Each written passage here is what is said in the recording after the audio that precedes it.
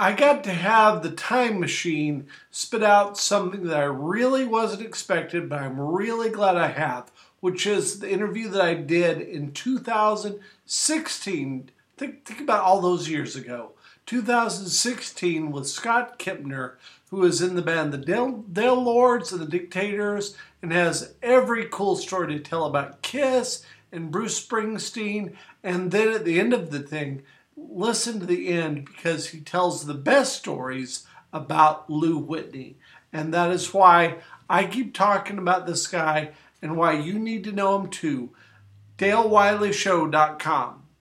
Today I'm getting a chance to talk with Scott Kempner, who has been involved in the rock and roll, whatever you want to call it, roots rock, whatever rock you want to call it, for punk rock, just every kind of rock there is, has been involved in that since the early 70s. And Scott, I'm glad to have a time to get to talk to you a little bit. How's everything going in Los Angeles? Pretty good. I'm actually, the wife and I moved a few months ago. We're up in Santa Barbara now. So wow. Okay. I'm about 90 miles north of LA right now. Yeah. And it's going well. I'm a New Yorker at heart. I'll always be a New Yorker. I follow New York politics way more than I follow California politics. And but you follow those Yankees. It works out real well living here for me. And you follow those Yankees as well. You're not switching to the West Coast. Oh, yeah. I still watch at least 100 games a year, believe it or not. Yeah. That's awesome.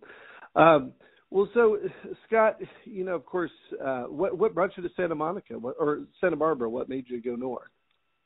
We are in Montecito. It's kind of a nice little area here inside Santa Barbara.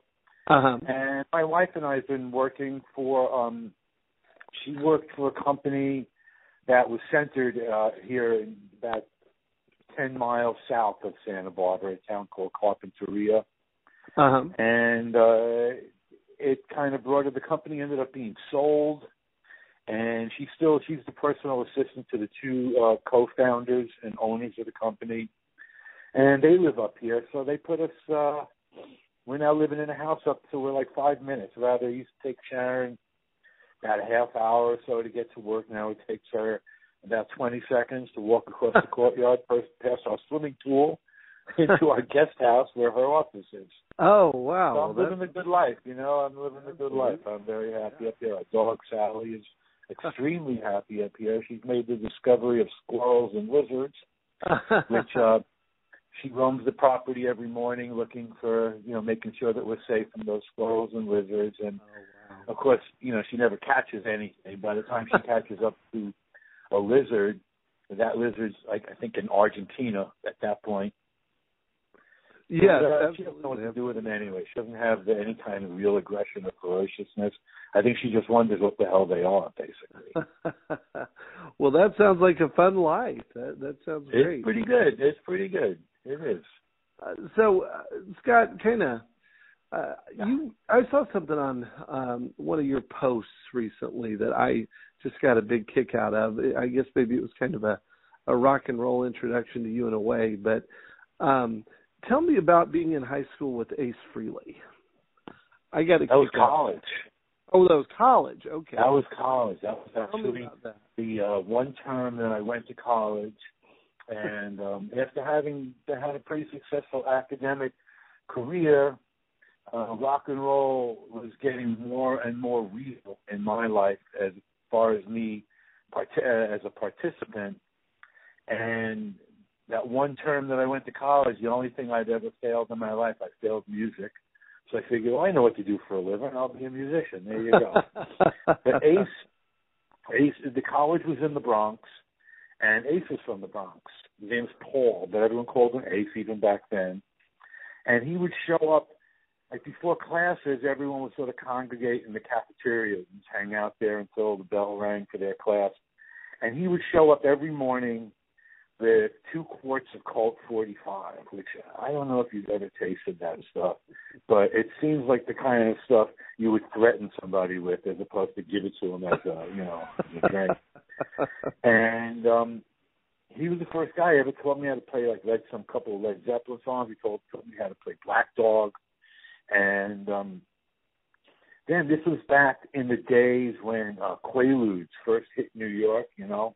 And I was never much of a pill kind of guy or anything, but, I did have the temptation to try it. So I tried it one day while I was sitting in the cafeteria there in the morning, and an hour later, Ace was carrying me to the bathroom. But he was a real nice guy, giggled, called everybody Curly, and I lost track of him after that until the Dictators were already up and going, and my manager had taken me to Philadelphia, to the Philadelphia Spectrum to go see The Who. And Leonard Skinner with the opening act, and wow. I've never been much of a fan of the Southern rock thing, of that style, like Allman, Marshall Tucker, Leonard Skinner, all that stuff. And so I got up from my seat because I was so anxious to see The Who, I couldn't sit still. And I was walking around the corridors of the Philadelphia Spectrum, and I ran into Ace. Oh, wow. He started telling me, oh, man, yeah, I got this band. You got to come see my band. We're playing out at this club in Queens called the Coventry, which was a place that we had played several times.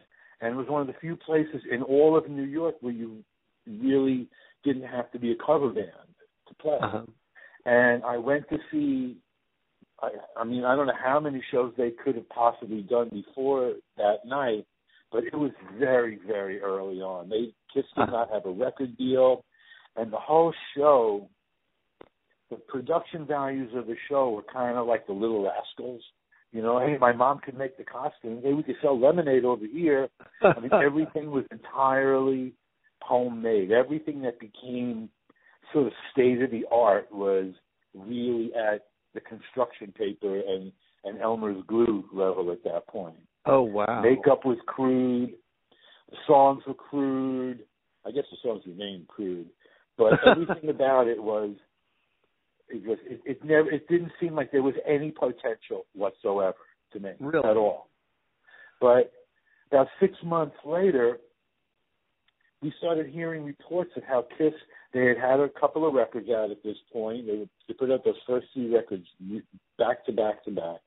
Right. And we were on the same booking agency. Okay. And we started getting these reports that Kiss were blowing all the bands they were opening for, that they were blowing all these bands off the stage. And I was just incredulous at the thing that I saw doing that. So I had to go see for myself. So at one point they were playing the Beacon Theater up on Broadway. And being on the same agency, I was able to get tickets. And the whole thing, where it had looked like a Little Rascals or high school production, was completely in place. Every single tiniest detail had grown to the point where, holy cow, these guys could take over the world. This was my impression that night. And that was it. I really didn't see him. I saw Ace a couple more times. He was a bad drinker, I think that's kind of a well-known thing about him. And I remember one night him showing up at CBGB's. It was him and some guy in a suit, right? And you didn't see many people in suits at CBGB's, but there was Ace, and the guy in the suit turned out to be his accountant. And the first thing he does, he comes over and he says, hi, and he gives me and all my friends each $20 so that we can drink. And his accountant writes it down, $120 for Ace's friends to drink.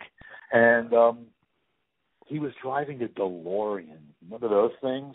Yeah. Yeah, behind where the cars opened up like wings, sort of, like they opened up from the bottom up. Yeah. And that was also a car that it wasn't very long afterwards he managed to total. Oh, wow. And that was the last I ever really saw him, I never really saw him again. I saw him once that he didn't see me, and it was so many years later I had no idea if he recognized me, and rather than just run up to him in the street and try to remind him, I just kind of let it go. So that was that. That was my history with Ace Frehley. Well, although I should mention, the Dictators, we did do about 10 or 12 shows with them. Oh, really? They had, what was the album? It had a cartoon cover. Destroyer, they have an album called Destroyer? Yeah. Yeah, that was the album they were touring. And we opened about a dozen shows for them. Really? Yeah. Wouldn't that have... All in cities I had never heard of. I never knew were on the map. Oh, really? Well, so what was the impetus for that? I mean, just having the same booking agent? I mean, those seem like... Yeah. They're really both rock and roll, but they're coming from different places.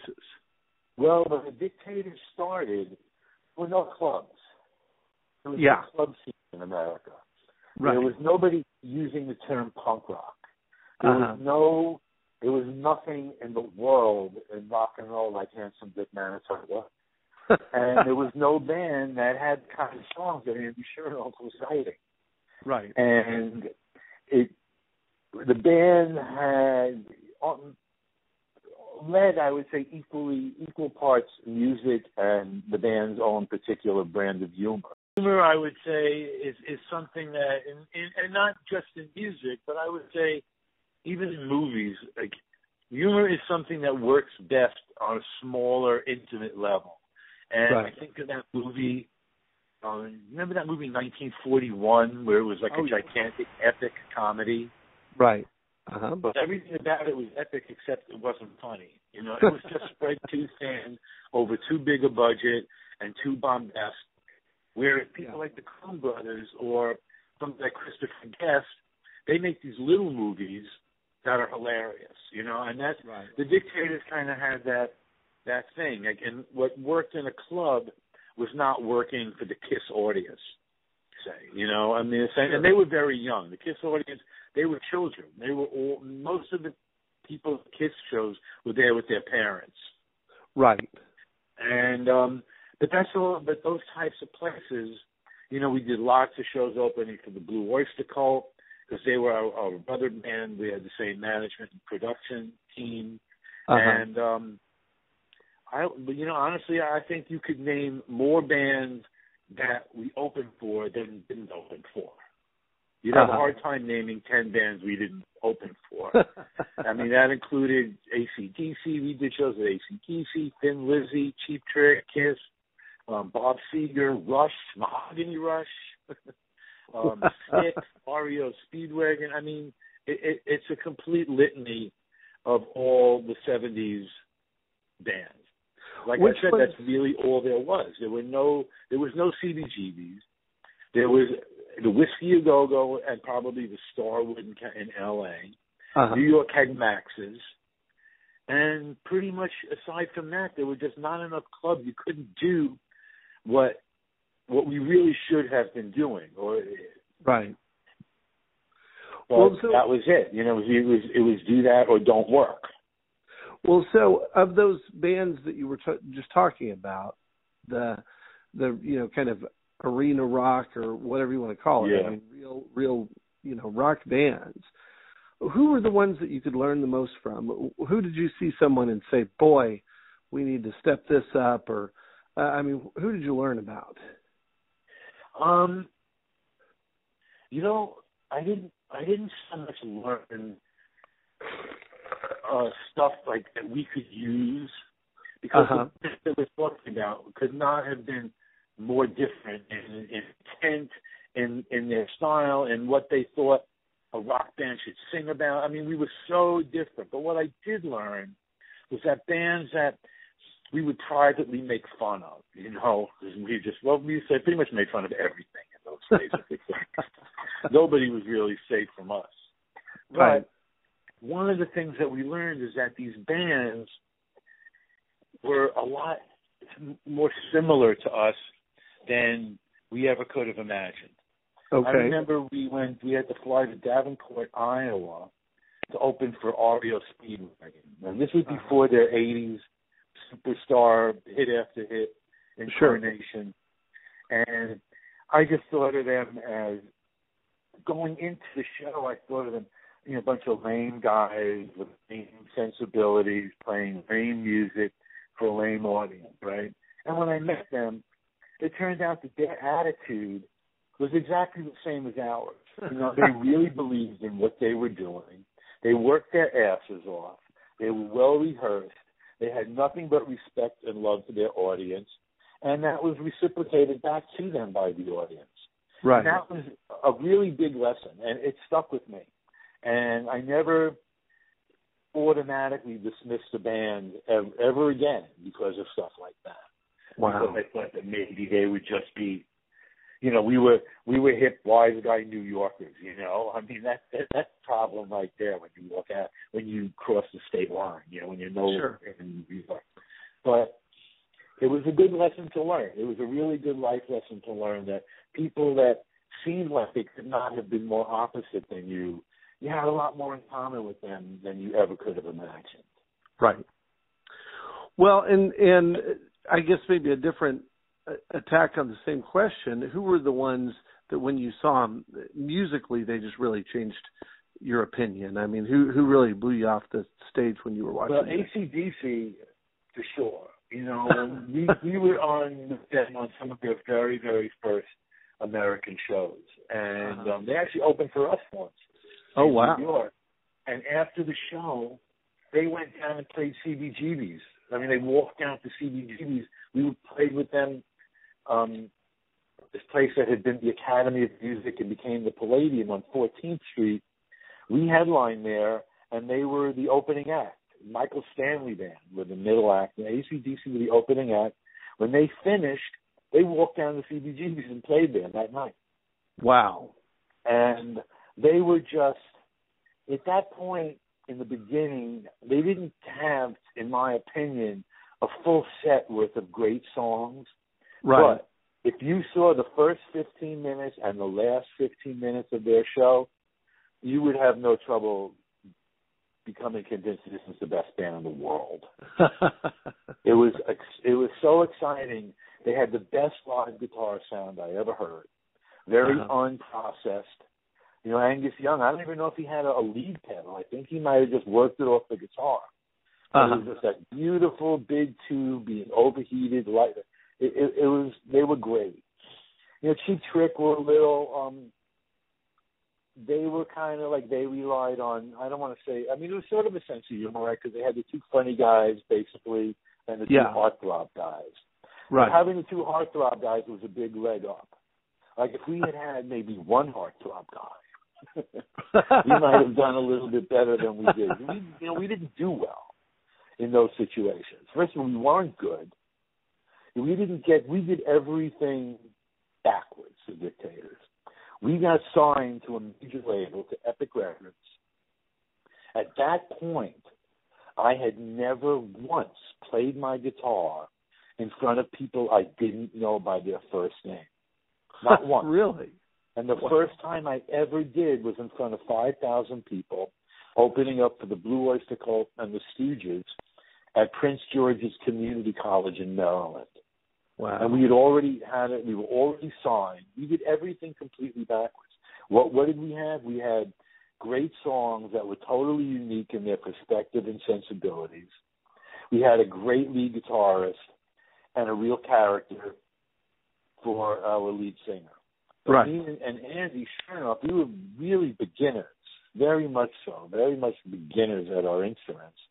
But the one man on earth, certainly the one person in the record business who could have come and seen and heard our band and wanted to get us signed was Sandy Pearlman and, by extension, his partner, Murray Krugman. The two of them managed and produced the Blue Oyster Cult.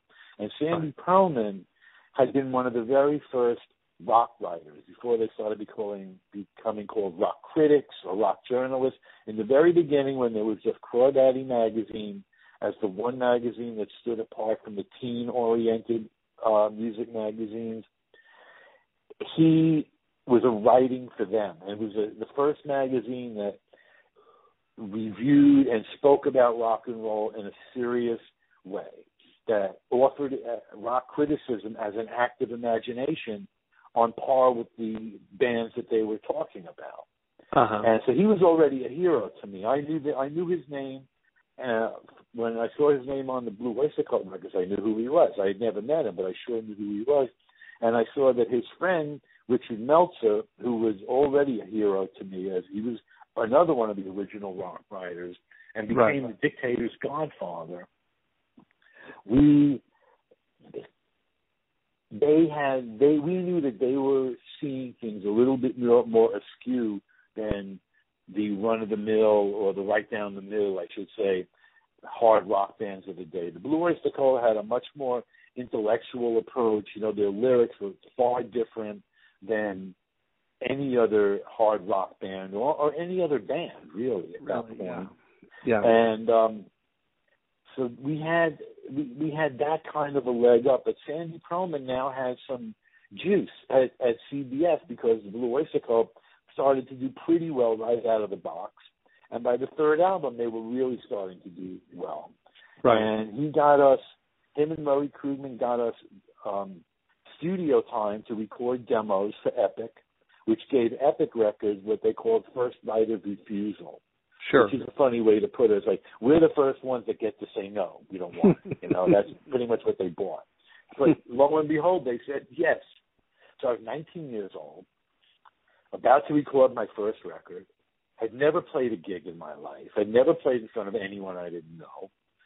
And here I am in CBS Studios, these like famous hallowed halls. First we did our demos at the CBS Church, where a lot of really high-end, famous jazz records were made. I think a few of Miles Davis's big records were done there. Right. We did the album itself at the CBS Studios on 52nd Street, or 50th Street. I can't remember what that was now. And we're off and running, you know. So we had to get out there and play. So like I was saying, there was nowhere to do it. There was that one little club, the Coventry in Queens. But outside of that, if you wanted to get outside of New York, you had to find a band that you could open for. Right. The punk scene, as it became known, didn't really start to occur until like 76. And by then, we were 2 years into being recording artists. 2 years into doing these arena shows. I would say that 70% of the shows we did were in front of 10 to 15,000 people or more. Wow. And we never did well. That was the thing. What we were doing wasn't translating. And it got to be, we had fun with ourselves, you know, because we were very close. Manitoba and I had already been best buddies since we were 10 years old. And we had our own fun. But I remember those rides between shows, like 8 hours in the car, 8 hours in a van, that feeling of, here we go, you know, we're going to drive 8 hours, we're going to feel totally burnt out by the time we get wherever we're going. And then we're going to go out there tonight, and we're going to do our best, and no one's going to give a shit. That was the story of our lives. And that went on and on until in November of 77, we finally got to go to Europe. And this was the height of the punk thing. When we got over there, the Pistols had the #1 album in the country, even though you couldn't write the word bollocks in print. So wherever you saw the name, never mind the bollocks, the word bollocks was just crossed out. So it was never mind the blank. Here come the Sex Pistols or something like that. Right.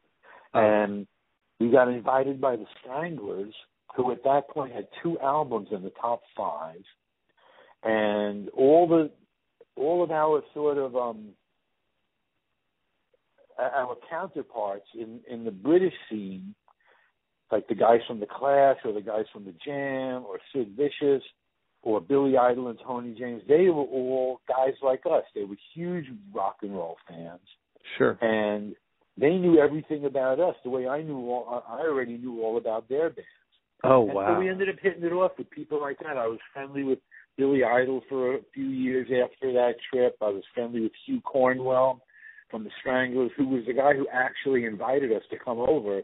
We opened about 15 shows of their tour, as well as doing shows on our own.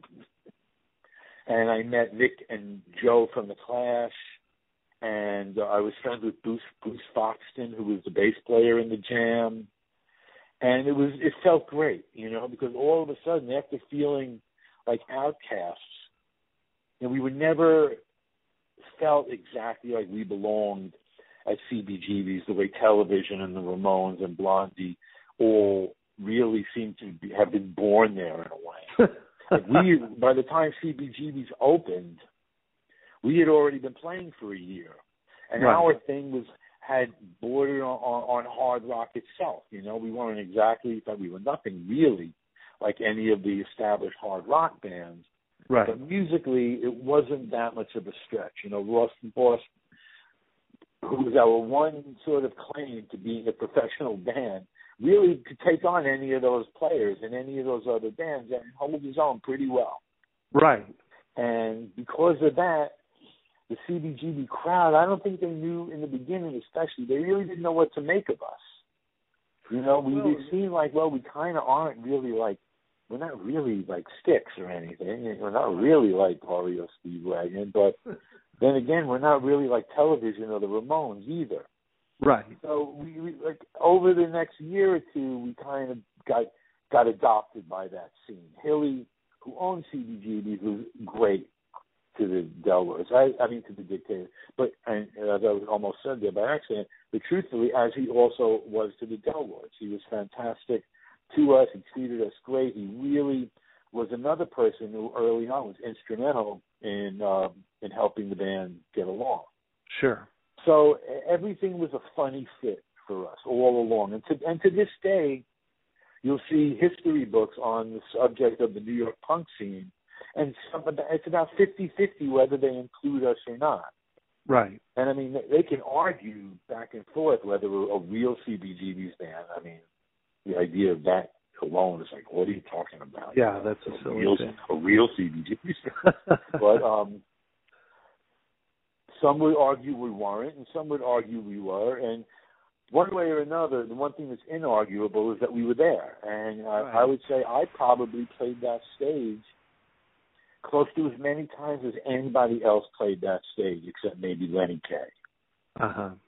But I bet I'm close to 100 times on that stage over the years that we played there, between the Del Lords, my solo career, between playing with Helen Wheels and playing with the Dictators.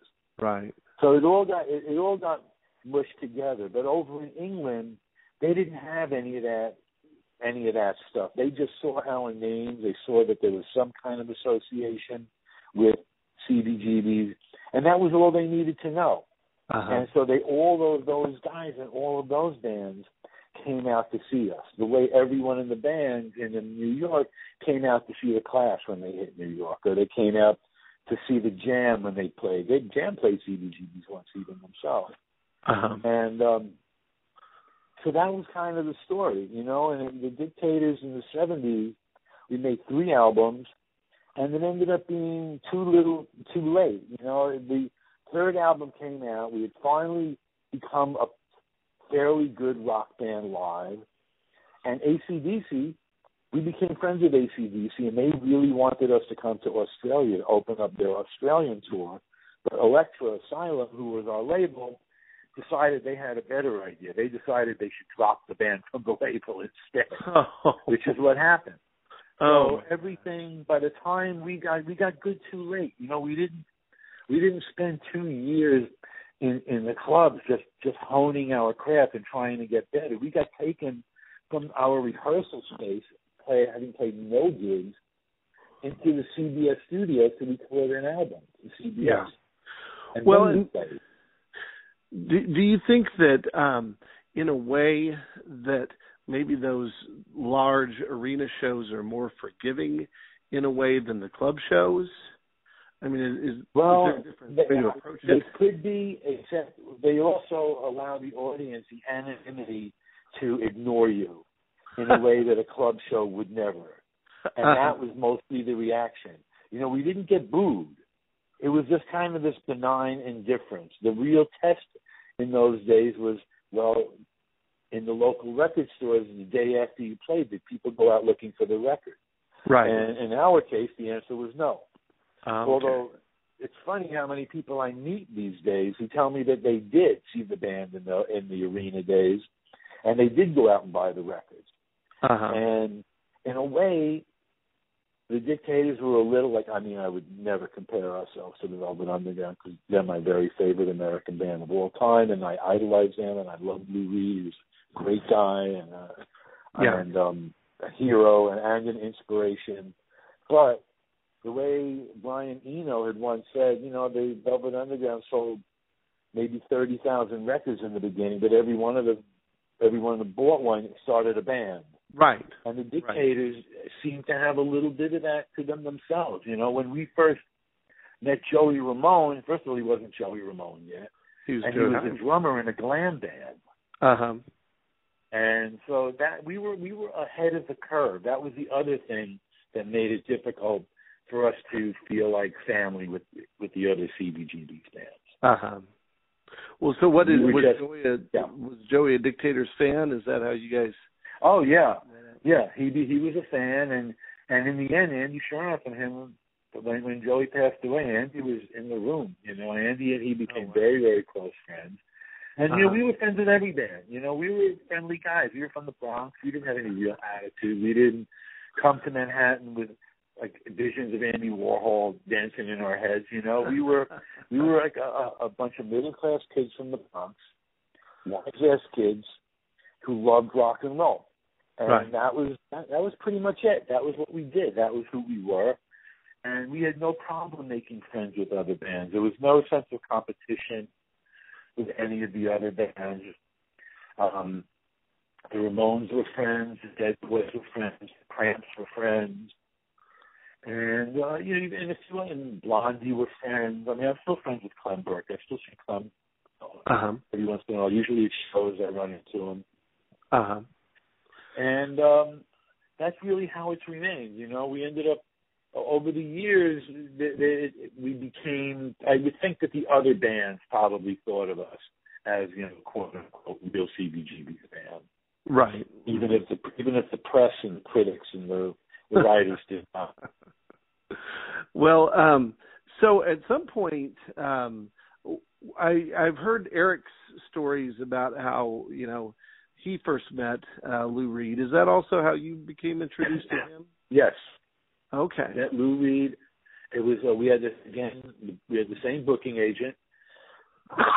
Excuse me, Bill. It's okay. Getting a little cold here. We had the same booking agent, and Lou Reed was going out on the road, and he needed an opening act.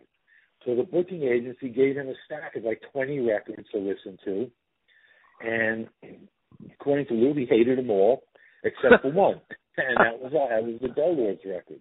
Right. And he recognized the kinship. He recognized that there was something familiar about what the Del Lords do and what he was always about. Right. So he picked us to be the opening act. And, you know, I, just like everybody else, had heard all the stories about how mean and ornery and tough to get along with and all that stuff about Lou. And the person I met was just one of the nicest, most gracious, gentlemanly, generous people I've ever met in my life anywhere, music or outside of music. And certainly not the Lou Reed of infamy. And anybody who's ever been an opening act for a much bigger band the way we were when we were opening for Lou knows that sound checks are usually not going to happen. There's usually no time for the opening act to have a sound check. But instead, Lou Reed stood on that stage for the first few nights so that his road crew knew that every night the Del Lords get a sound check.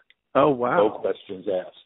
That we were there at his invitation, and he was the host, and he took responsibility for our comfort, for our well-being, for just, I invited these people. They're not. I didn't invite them here to get treated like shit or be ignored by my own road crew.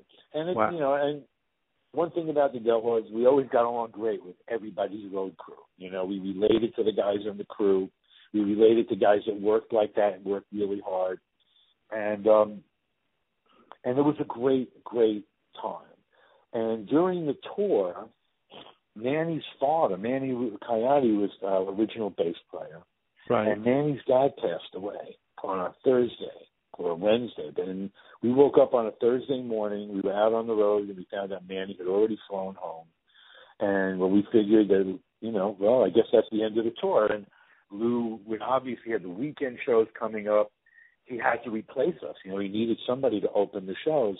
But not only did he refuse to replace us, but he extended his own set those nights, like by another 20 minutes, and he sent over $1,000 worth of flowers to Manny's father's funeral. Oh, wow. And that right there is an illustration to me of exactly the kind of guy Lou Reed really is.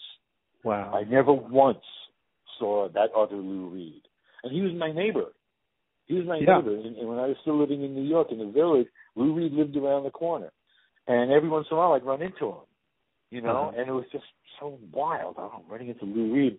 The first time I ran into Lou, I was walking behind him, and I'm looking ahead, and that's Lou, right? Yeah. But, hey, Lou, and he's not turning around. Lou, Scott, the Delwards, and he turns around and goes, oh, Scott, I'm really sorry, man. I just never answer people in the street. I go, what's up with that, Lou? And he said, you have no idea how many times somebody's come up to introduce themselves to me in the street, and what they want to tell me is how they OD'd listening to heroin, how they shot up for the first time listening to heroin. He goes, it gets really old really fast. And I was like, wow, I never would have thought about that. But I can imagine how, you know, that at first of all, it's missing the point about the song, right? And then second of all, it's an ugly, awful thing to feel like you're in any way responsible for, even if it's not directly your cause, even to be in the chain of events that leads to somebody hurting themselves or throwing their lives away on heroin. I mean, that's a heavy burden to carry, you know, for your art especially. But every once in a while I run into him, we go grab a cup of coffee, we grab a burger, and ironically, one of the things we talked about almost all the time was he loved doo-wop. Louis was a huge doo-wop fanatic, and he especially loved Dion, who at that point was maybe 5 or 6 years away from me meeting him and becoming one of the best friends of my entire life. Wow, and I've been friends now with Dion for 20 years, and he really is like the big brother I never had. So there was that connection as well. And as a matter of fact, the last time I ever saw Lou, I was staying with a buddy of mine who is actually the guy who owns the record company that put out the most recent Del Lord's record, Elvis Club. He was on the reissue of the record that I made with the Skeletons. And also was supposed to be a non-coffee drinker. Right? So at 8 o'clock on a winter Sunday morning, I was in New York to be what was I doing? Oh, you know, I was asked to take part in this symposium in Jersey called the Glory Days Symposium. It was an entire week of lectures and events centered around Bruce Springsteen, right? Who was also a friend, who I also met way back in 1975. Right. So I was happy to be doing that. So I'm walking 2 blocks in a freezing cold Sunday morning to get coffee, because, I mean, I can't even open my eyes without coffee. And here I am walking 2 blocks in the snow. And when I get to Hudson Street, I turn the corner, and there's Lou Reed and Laurie Anderson, and they're walking a little dog. And I go, Lou, and he looks, I go, Scott from the Delors, and he gets so excited to see me. Like, I can't believe it, you know. At first I didn't know if he'd remember me. He was so happy to see me. So it's raving about the band, to Laurie Anderson, telling you how great the band was and how we were. So we honored him by agreeing to sing with him on the song Rock and Roll. We honored him. You know, it just blew my mind. And I realized this isn't the Lou Reed who's up on bright and early on a Sunday morning because he's been speeding since Thursday. Right. You know, this was the new Lou Reed who was clean and sober and was up early in the morning because he had to walk the dog, you know, like everybody else. And just stood there and talked with him for a while. And I told him, you know, after the last time I saw him, how I had heard from Dion, and we ended up having a band together, and I wrote all these songs with Dion, and blah, blah, blah. And, you know, he had inducted Dion into the Rock and Roll Hall of Fame, and They were great friends. They really, for two guys who could not have been more opposite. They really loved each other, and that was a good thing too. So that was the very last time I saw Lou. Well, so how did you end up becoming friends with Springsteen? He was a Dictators fan, right? Unbelievable. That's unbelievable. The story with Bruce goes, I had sort of written him off without ever hearing him. I remember the ads for the first record, and he was being touted as a new Dylan, When and I think back and I go, that was what, like 1974? I'm thinking, yeah. Dylan was 30 years old. We were done with him at that point. That was it. 30 years old. You're over. Sorry, Bobby. And so I ignored him. The ads for the first album all contained the first batch of lyrics from "Blinded by the Light," "Madmen," "Drummers," "Bummers," "Indians in the Summer." So I could easily see what they were talking about with the Dylan thing, but I just totally wrote him off with that. And then after a Dictators rehearsal, we were all standing about midnight. We were all standing around bullshitting before we went our separate ways. And Andy sure enough says to me, I just heard that new Bruce Springsteen record. And I went, oh yeah, really? Expecting him to tell me, don't worry about it. It's a piece of crap. You're not going to want to bother with it. But Andy said, I think you better hear it. And so I went to the label. Again, he was on CBS. We were on CBS. I got a copy of it. And I know it's a cliche and you hear this a lot, but it changed my life. Sure. It changed my life. By the end of side 2, I was in a combination of the shock of the new with the shock of the familiar.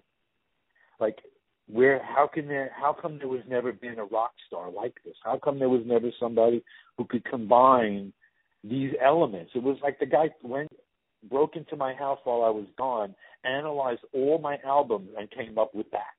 That was what it felt like.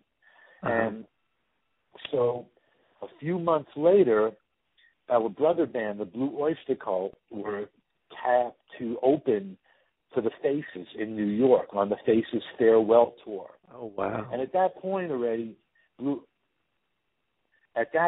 Blue Oyster Cult were already a headlining band in New York. They were a major band, and they didn't like the idea of having to open for anybody. Right? It pissed them off that they were opening.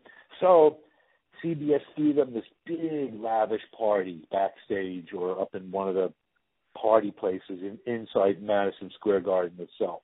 And again, I'm on the label. Bruce is on the label. We were both there. Knew there'd be a lot of free food, and what the hell? I did the Faces, so I might figure this would be good. So I'm walking around in there, and there's all these people from the label dressed really well, and there's all this great food, and people are drinking and eating and having a good time. And I'm walking around like Mama Luke of the Year, 3 years running. Nobody wants to talk to me. Nobody gives a shit who I am. And I'm walking around, and all of a sudden I see this guy sitting by himself at a table, and I go, oh, wow, that's that guy. That's that Bruce Springsteen guy. Excuse me. And so I went over to him. I said, hey, Bruce, my name is Scott, and I'm in a band on the label. I play with this band, The Dictators. He went, The Dictators? You are kidding me. I went, no. I go, he knew every second of that first Dictators record. All of Manitoba's in-between song rants, all of the songs. He had been to see the man with Stevie at the Stevie Van Zandt at the Bottom Line in New York, and he knew it all. He said, oh, me and Clarence, we act out all those things. It was, and I was like, I told him, Bruce, I just wanted to tell you, I heard your records, and I really think it's like the greatest thing I've ever heard in my life. And we just became instant friends, and that went on for quite a while. I saw him again. My girlfriend at the time was working at the box office of the Carnegie Hall Cinema in New York, which was part of Carnegie Hall around the corner, and was one of the first theaters to show like two different classic movies every day. And often I would go pick her up at the box office on the way home, and we'd go back to the Bronx together. And one night, another cold winter night, we're in the box office. I'm standing in this little box office with her because she's got a heater, one of those portable heaters. And I see online outside this guy in a jacket and a baseball hat. And I'm looking and go, hey, Pam, that's that guy. That's Bruce Springsteen. And she goes, well, tell him to come in. I'll get him in for free. So I said, hey, Bruce. And he always called me Top 10. Always, right? He loved calling me Top 10. And he goes, hey, Top 10, how you doing? I said, oh, goodness, listen. My girlfriend, this is my girlfriend Pam. She says she can get you into this for free. And he was like really grateful, like a guy for whom the $8 it was going to cost him to get in, it was a really big deal, at that point. Yeah. And it was the first time I ever asked him for an autograph, right? And I didn't tell him what to write. I didn't ask him anything. And on his own, he wrote to Top 10 dictators forever, Bruce Springsteen. And I just still to this day marvel at how cool that was to say and how much it meant to me at that time. The dictators never really gave me the feeling this is at some point everyone's going to get it and this is really going to work out. And I'm going to make a living doing this and I'm going to be playing rock and roll for the rest of my life like I always wanted to since I saw the Beatles and Ed Sullivan. And he wrote that, and it was the biggest lift I had ever gotten in my life at that point. And that remained. We ended up, when the Dictators were recording our final album of the 70s, Blood Brothers, those guys were next door working on Darkness on the Edge of Town.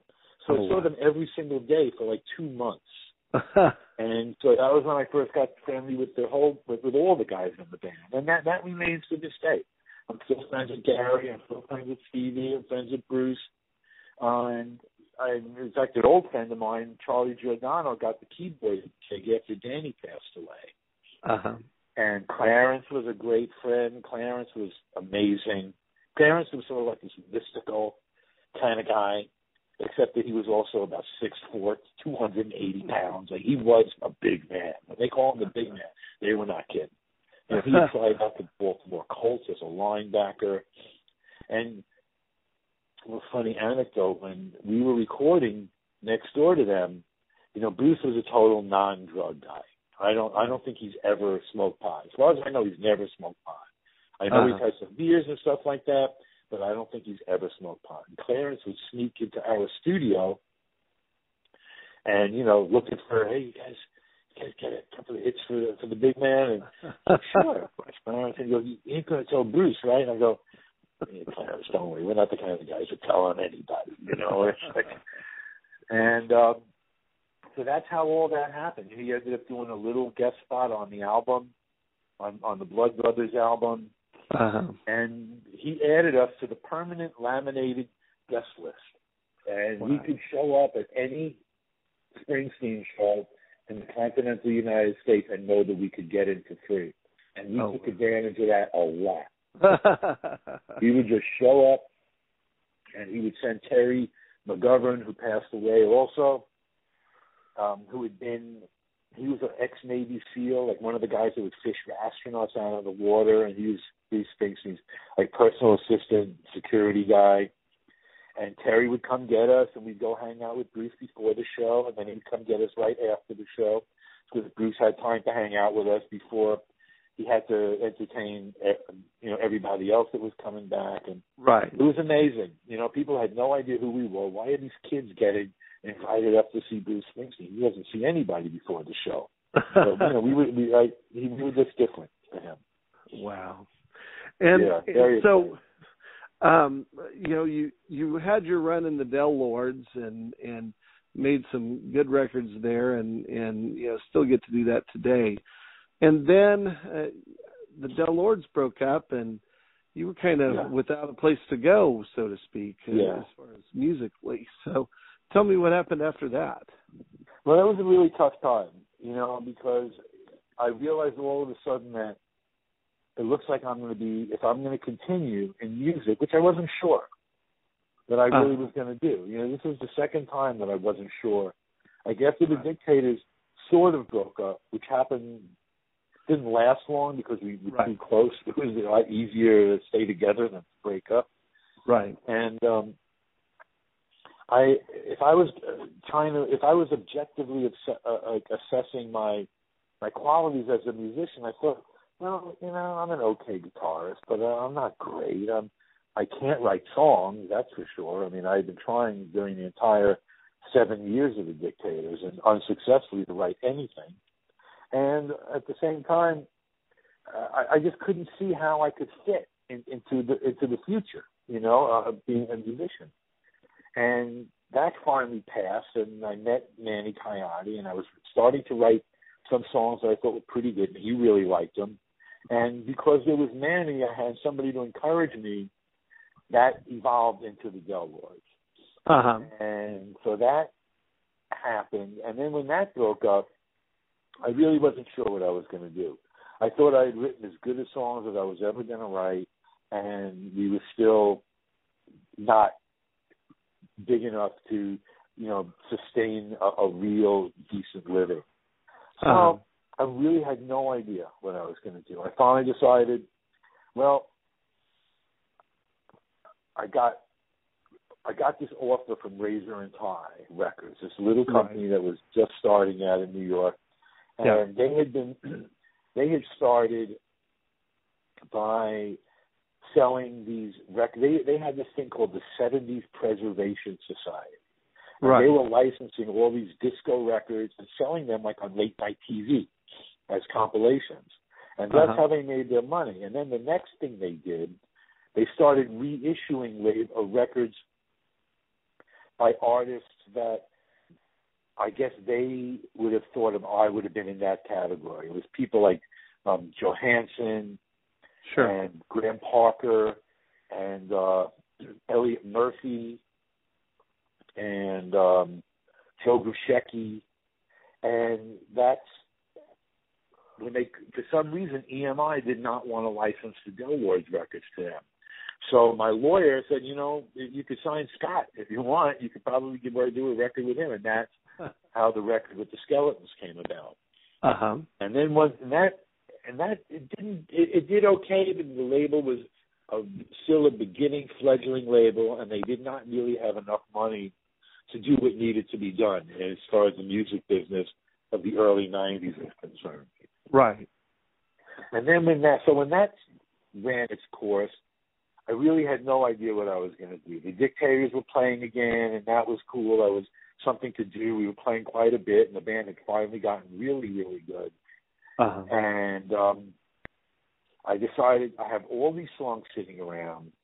I think I'm going to take the rest of the money that I have, and I'm going to make the record that I want to make. Because one of the downfalls of making the record with the Skeleton was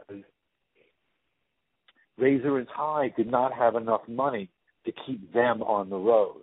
And not only did I make a record that needed a band, but it needed that band. They were the only band on earth that could really understand what I was doing and execute it. And I was so thrilled to have Donnie playing guitar on a record of mine that I let him play most of the guitar solos. And that would have been fine if they would have been able to pay the Skeletons to remain the band, because I can't execute what Donnie can execute. And if I did nothing to practice guitar for the next 150 years, that would probably remain true, But so the next record, I called it Saving Grace, and I played all the guitars on the record, just on the philosophy that, well, if I did it once, there's a good chance I could do it again if I had to reproduce it live. Right. And that was what happened. And with that record, it took a while to find the right place for it. I really couldn't bear the idea of working my ass off, putting my heart and soul, my money, my everything into this record just to have it flushed down the toilet by another label. Sure. And it wasn't until 2006 when I met this guy, Abe Bradshaw, who had the label 2 minutes, 59-second records. And he was the perfect guy, just the perfect guy who got what I was doing, who had some backing, and was willing to do whatever it took to make the record successful. And I ended up getting Dion on that record for me, and this was even after I had played with Dion. That was the other thing that happened that kind of was it was sort of a double-edged sword. With Dion. The guy calls me up one day and says, "Blue Sky." And I ended up writing songs with Dion for like 6 months. We put together a band with Frank Finero from the Del-Lords as a drummer, and my buddy Mike Maceros, who was the bass player in the Smithereens. And we called it Little Kings, and we went around, we played for about 3 or 4 months. And I don't know, Dion, I think, had a different kind of idea of where the music business was at. He thought a lawyer would just be able to get us a record deal, and that proved to be not as easy as he thought it would be. And I ended up being the musical director for him, doing what he calls the Dion thing. I was the lead guitarist, and I did all the arrangements, and I got the band to rehearsal. I sound checked the band. He hated doing sound checks. And through that, he has this new record out there now. He has this duet with Paul Simon called New York Is My Home, which is a song that I co-wrote with him. Oh, wow. And that was sort of how I filled time. And the downside of that was after putting out the solo record, the first solo record, the one for Razor and Tie, the one with the Skeletons, I should have continually been doubling down on the idea of Scott Kempner, solo artist. But when Dion calls you and he's your childhood hero and he's from your neighborhood, I just forgot everything else. Right. And the 4 or 5 years that I was playing with him every day, or in full time, it was time that I was losing to trying to establish myself as a solo artist. Right. And things that I should have been invited to participate in, they weren't even thinking of me. I wasn't on their radar. Right. So it really was a double-edged sword. It was exciting. It was flattering, but in the end, it was coming out of the longevity of my career. The idea that I was a solo artist, the idea that I was going to do this stuff and I wasn't going to have a band, or if I had a band, it would be a backing band. And 5 years later, it felt like I was starting all over again. And that was pretty much it. The record Saving Grace came out in 2006, and I did a bunch of shows with that, and it went well. But again, the label ran out of money. Independent labels, it's a tough thing, really tough thing. Yeah. And Abe, despite all his best intentions, was not able to keep the thing going. Sure. So then next thing you know, there was this promoter in Spain who his favorite 2 bands in the world were the Del-Lords and the Dictators. I was in both of them, And whenever I would go over with the Dictators, which was at least once a year, he would always ask about what's going on, and I would tell him, and he would say, if you could just get Eric at least, and even if you couldn't get Frank and Mary, but if you could get Eric, the 2 singers from the Del-Lords, and you could call it the Del-Lords. It's not like the band, it's not like the Dictators, where when Andy and I left, it was 2 of the founding members leaving. Sure. 2 of the 3 founding members leaving. Right. But with the Del-Lords, that was his rap. So I had this idea, so I called Eric, who I had sort of lost, we'd become estranged from each other. I hadn't really seen him very much at all over a bunch of years. I did go see him once when he was playing with Steve Earle, and they played out here. And I decided I would call him and tell him that, hey, Pepe, the promoter in Spain, he's always asking me to come over and play. And, it's like, I don't mind doing the solo thing, but what do you think about the idea of me and you going over there to do it? And Eric was up for it, much to my surprise. Eric was up for it. And as we're talking, he goes, but, we really should at least tell Frank and Manny. And so I'm like, well, sure, no problem. Manny's life had completely changed. He was a lawyer, doing family law, living in Houston. And I hadn't seen Frank in a while. Although Frank played drums for the Dictators for about 4 years. So okay. I saw him for some period of time in the 90s. Uh-huh. And Manny, much to Eric and my surprise, was like instantly, I'm in. So it was like, wow, okay. Uh-huh. So we should call Frank, So I called Frank. I said, listen, I just want you to know, here's what happened. Pepe has been asking, as you know, for the Del Lords. I know you're busy. Frank was playing with Cracker already at that point. And I said, Frank, you're my guy. If ever I had the opportunity to pick the drummer I want to play with, out of all the drummers in the world, it's always going to be you. But I can make a lot more money if I can call it the Del Lords, even if you're not there. And I can't really afford to not make as much money as I possibly can doing it. And he understood. He goes like, hey, look, I hope it goes great. No problem. I'm not offended. I'm not opposed to it. 24 hours later, I get a phone call from Frank. He goes, no way. No one is sitting in that seat but me. I'm going. I'm there. I'm on. I'm down. No one is sitting behind the drums for the Del Lords. I'm the Del Lords drummer. That's that. And that's really the beginning of how we got back together. Wow. Eric sent me a couple of records that he had produced, and he told me how he had produced them, like in increments, and that he goes, I bet you have a bunch of songs that would probably record well that way. And I said, as a matter of fact, I do. So we made a tentative plan that before we went to Spain, we would try to get some stuff recorded so we would have something new. And that ended up turning into Elvis Club. It morphed from demos into the full-on Elvis Club album. I had around, 15, 18, 20 songs, and we whittled it down, and that was really the rebirth of the Del Lords. Wow. And the big difference this time was we weren't making a new record because it was time, because we had toured for a year, and now it's time for another record. The label needs a new record. We need to have something new out there, blah, blah, blah. We were doing it without any boss, without anyone putting up money for us, therefore making us obligated to them in any way. And we were all together for the first time in 23 years, and the reason we were together was because we wanted to be. Sure. And that made all the difference in the world. Sure. And having Eric produce it, it could not have been better. It was just perfect. The 80s were a weird time for recording. A lot of these weird reverbs, these gated reverbs on the drums and the guitars. And we had Neil Giraldo producing us. He's one of the best guitar players on the planet.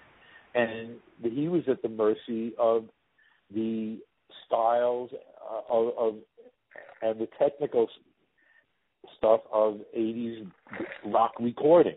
Right. And Eric was always frustrated by that. And Eric was always developing his own production philosophy, I guess would be a good way of putting it, of how he thought records should sound, especially guitar records, especially our guitars. And having him produce it, it went by so easily. It was so painless.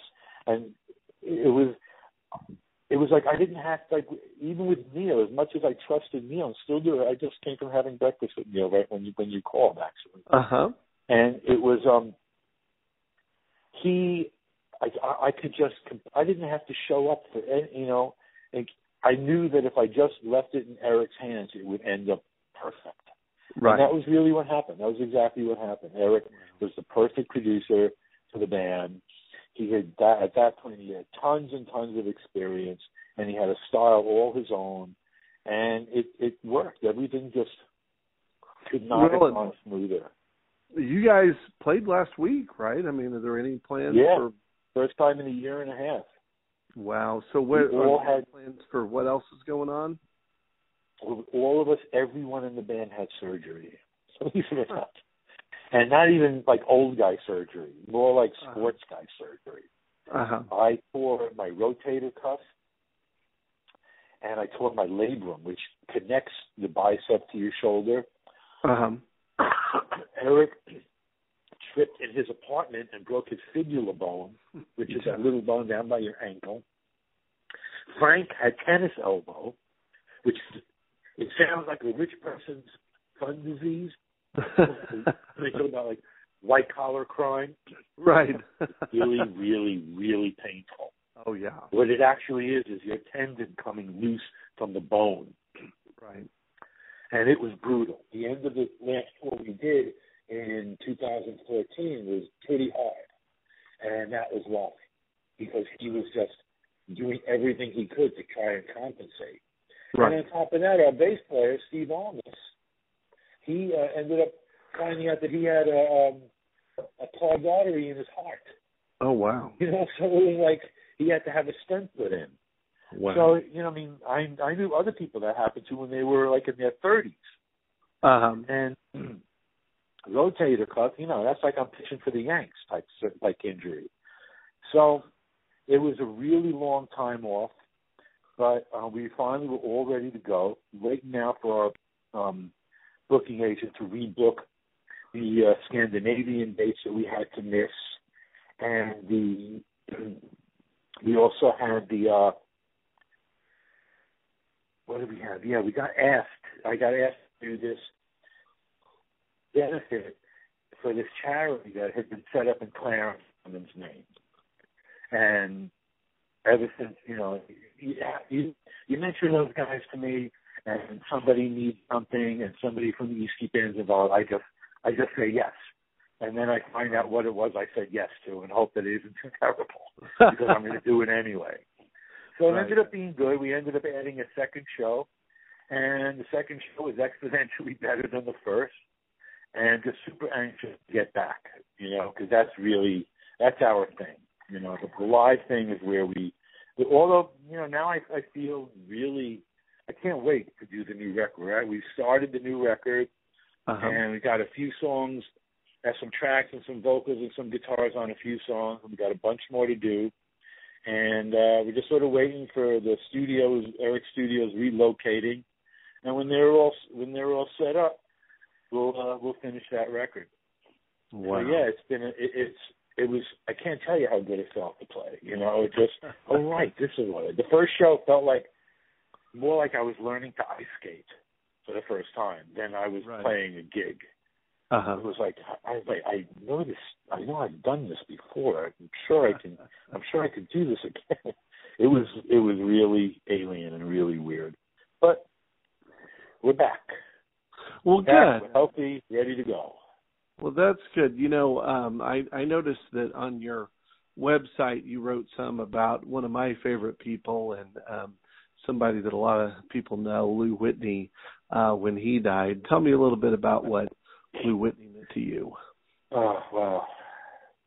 Lou Whitney, I say the greatest man I've ever known. That's the first thing I can tell you. I met Lou, my great friend Rich Neeson had been not managing, he was road managing and doing sound for Steve Forbert. Steve Forbert first signed with Sire.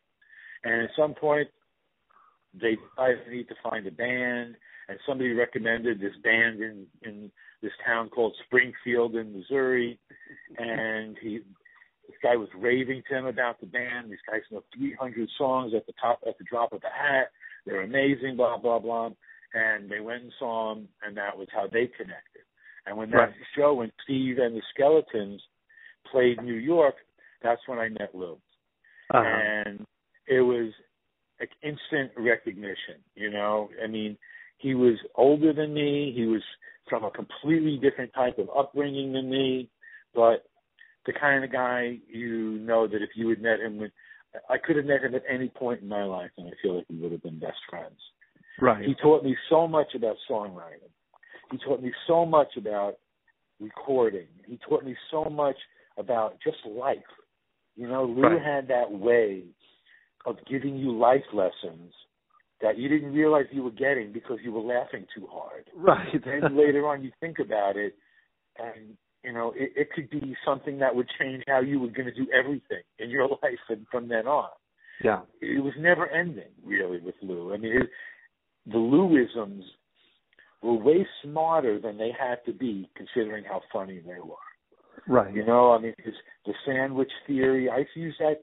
That enters my vocabulary a few times a week, every week. You know the sandwich theory, Lou's sandwich theory? Yeah. So, well, but tell everyone else that does it. Well, give us the rundown. If you go into a deli and you got the money, you're buying, you want to buy yourself a sandwich, you want that sandwich made exactly the way you want it made. You know, you want this kind of bread, you want ketchup, or you want mustard, or you want mayonnaise, whatever it is. You want this kind of cheese, or you don't want any cheese. You want lettuce and tomato. You don't want whatever it is. You're paying for it. You expect to get it the way you want it. But if you're hungry and somebody gives you a sandwich, that's pretty good too. Yeah. And that was it. You know, that was like, yeah. And you know, in life, the sandwich theory didn't. As I lived and breathed, more and more I would find examples of, well, you know, that sandwich theory works for a lot more than actually just sandwiches. And he helped me. Being a songwriter was brand new to me with the Delaware. Right. The first time I ever really was playing songs that I had written. Right. And I was also a guy that was very idealistic about the idea of a band. You know, to me, solo artists are more, and I have a lot of solo artists that I love, but to me, they're more about me. You know, look at me. Bands are more about the communal, tribal experience, the one for all for one, right, type thing, right? And that's where my heart and soul always is. I've always been a band guy, and I really didn't want to be in a situation where, since I was pretty much the sole writer for the Del Lords, where I would be making 4 times as much as anyone else in the band. I really didn't think, first of all, it wouldn't feel good to me. And second of all, I couldn't imagine how it would feel good to anybody else. And I treasured the Del Lords from day one. And I was willing pretty much to do anything and everything that I could do to keep the band together. And so I asked Lou, how should I do the publishing? What can I do, you know? And he said, well, top 10, I'm going to tell you right now. And he said, what you should do is you should keep the 50% that goes to the writer, because you're the writer, but you should split the publishing half 4 ways. And I thought about it, and that's exactly what I did. You know, that is, we haven't really made enough money for that to pan out into actual dollars and cents that really are meaningful dollars and cents and stuff. Not that they're all not meaningful, but really meaningful. Like, and that is how we still run the band, and that's how I advise other young bands. When people ask me the same questions that I came to Lou and asked him, I tell other bands that it depends what you want. You know, it depends what you want out of your band. It depends what you want out of life. Right. And I said, well, Lou, and then I came back to him a few days later. What about if somebody covers one of our songs? What should I do? And he said, well, there's a good chance that the band's performance of that song has a lot to do with why this person wants to cover the song. So you can do the same thing. And I was like, thank you, Lou. Thank you so much. And that's exactly what we do.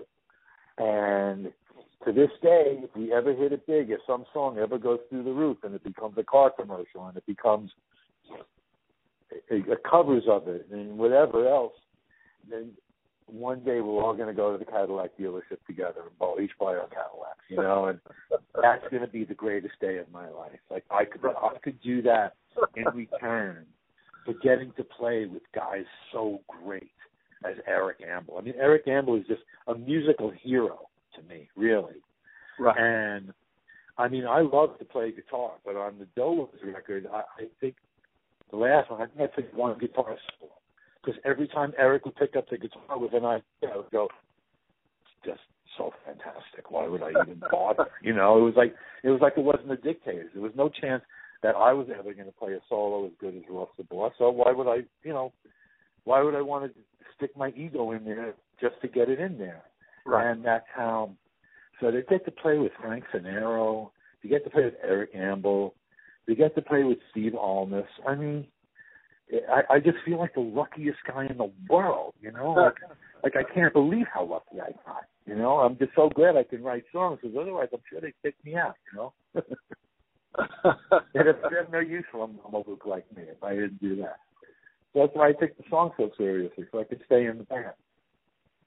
Oh, well, you know, I mean, it's just so, I mean, it's just so interesting I was lucky enough to kind of meet Lou and get invited into his circle. And then, you know, since his death, I've just noticed that there's just a little bit of kind of, you know, a club, and everybody's got their little handshake or something, because I think everybody, in a way, feels the loss of him and, you know, just wants to remember or, you know, bring his spirit back to us, because, you know, I mean, I've certainly noticed that I talk to Roscoe more and, you know, do more stuff just to, I think everybody misses that.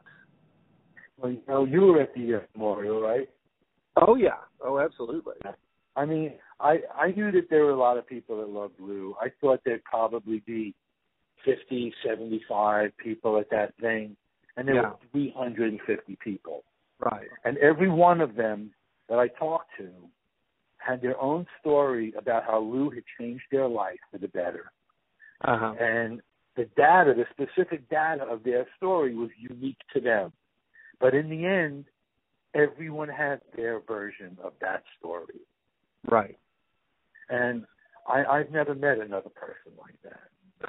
You know, I mean, maybe Bruce Springsteen's friends feel that way about him. You know, he inspires that kind of like, I got an opinion for you. I got a way to help you, and just that Lou in this town, you know, that it grew in its mythology to me. Like Springfield, Missouri is like this mythological place that I'm only pretty sure is on the same planet as the rest of the country, and that's because of him. You know, and not, you know, and really, and then the guys in the band too. You know, Lloyd and Joe Perry and Ronnie, and they're all so close to each other. You know, they really are like this band out of time, this band out of place, and they're the best band in America. Except, you know, not enough people know that, but that's really how it is. Right. And Lou, it's like the longer I knew him, the more special he became to me, as opposed to less. I never got used to it. I never took it for granted. I never didn't get surprised yet again at this brilliant, hilarious thing that he said. That turns out to be a tip that I can actually use in my actual life. Well, I definitely think that's a great way to look at it. He was a really special guy. Scott, thank you so much for coming on. You're very welcome. Thanks for taking the time to hear my crazy story. What a great interview with Scott Kempner, DaleWileyShow.com.